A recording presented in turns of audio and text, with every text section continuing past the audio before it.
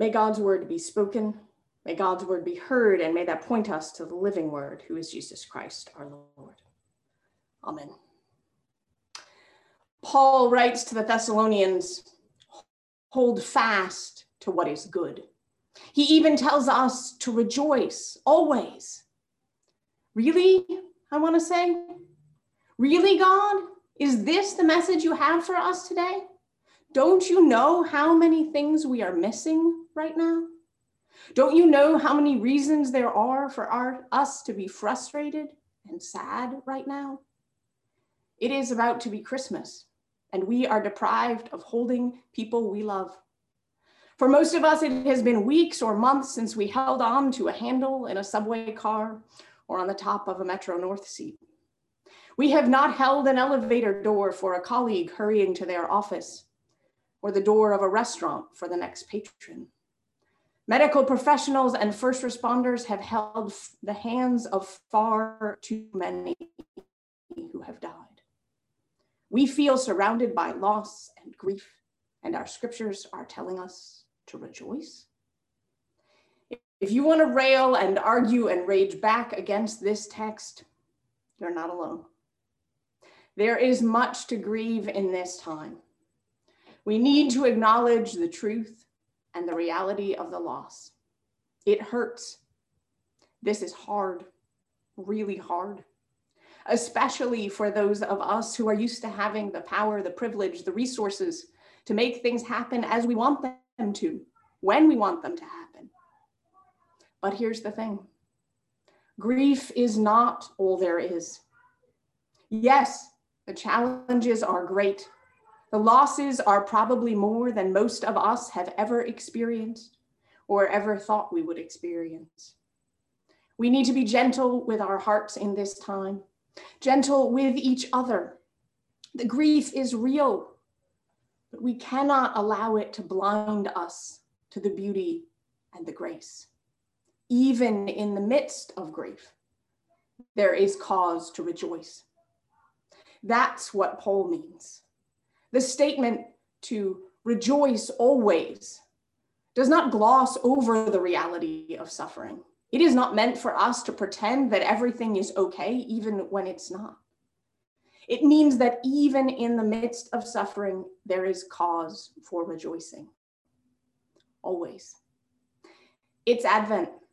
It's the season where we are reminded that no matter how short the days are, no matter how dark it gets, literally or metaphorically, the darkness does not win.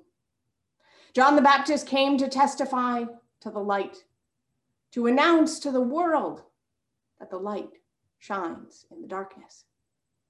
It may be hard to see. On some days, it's nearly impossible, but I promise the light is there. Paul tells us to hold fast to what is good. And indeed, we can hold fast to much, even in the midst of challenges. We may be struggling with all the people, all the things we cannot literally hold in this season. But even if we cannot literally touch them, the love we have for them does not depend on being in the same room. In fact, not being in the same room with them right now might be the most loving thing we can do. There is light in acts of kindness and generosity, in a smile, even on a screen, in the gifts of technology and modern life that allow us to work from home, to gather for worship in ways that keep everyone safe, and to order delicious food to our doorsteps. Celebrating with family and friends in cyberspace, even across great distances and time zones, possibly even a gathering of people who have not been in the same room for years, if ever. What we can hold fast to in this time may not always be tangible. It is the truths of our faith, the beauty of this world, the sunlight on the trees, a sky filled with stars, the myriad of ways we have to show each other how much we care, acts of grace and compassion, large and small. Even in the midst of stress and struggle, there is cause to rejoice. There is hope. Always. Things will not always be this way. We will again be able to gather in person. We will be able to travel, to ride airplanes and trains, to linger over a long meal with a dear friend in the corner of our favorite restaurant. It will all be possible again.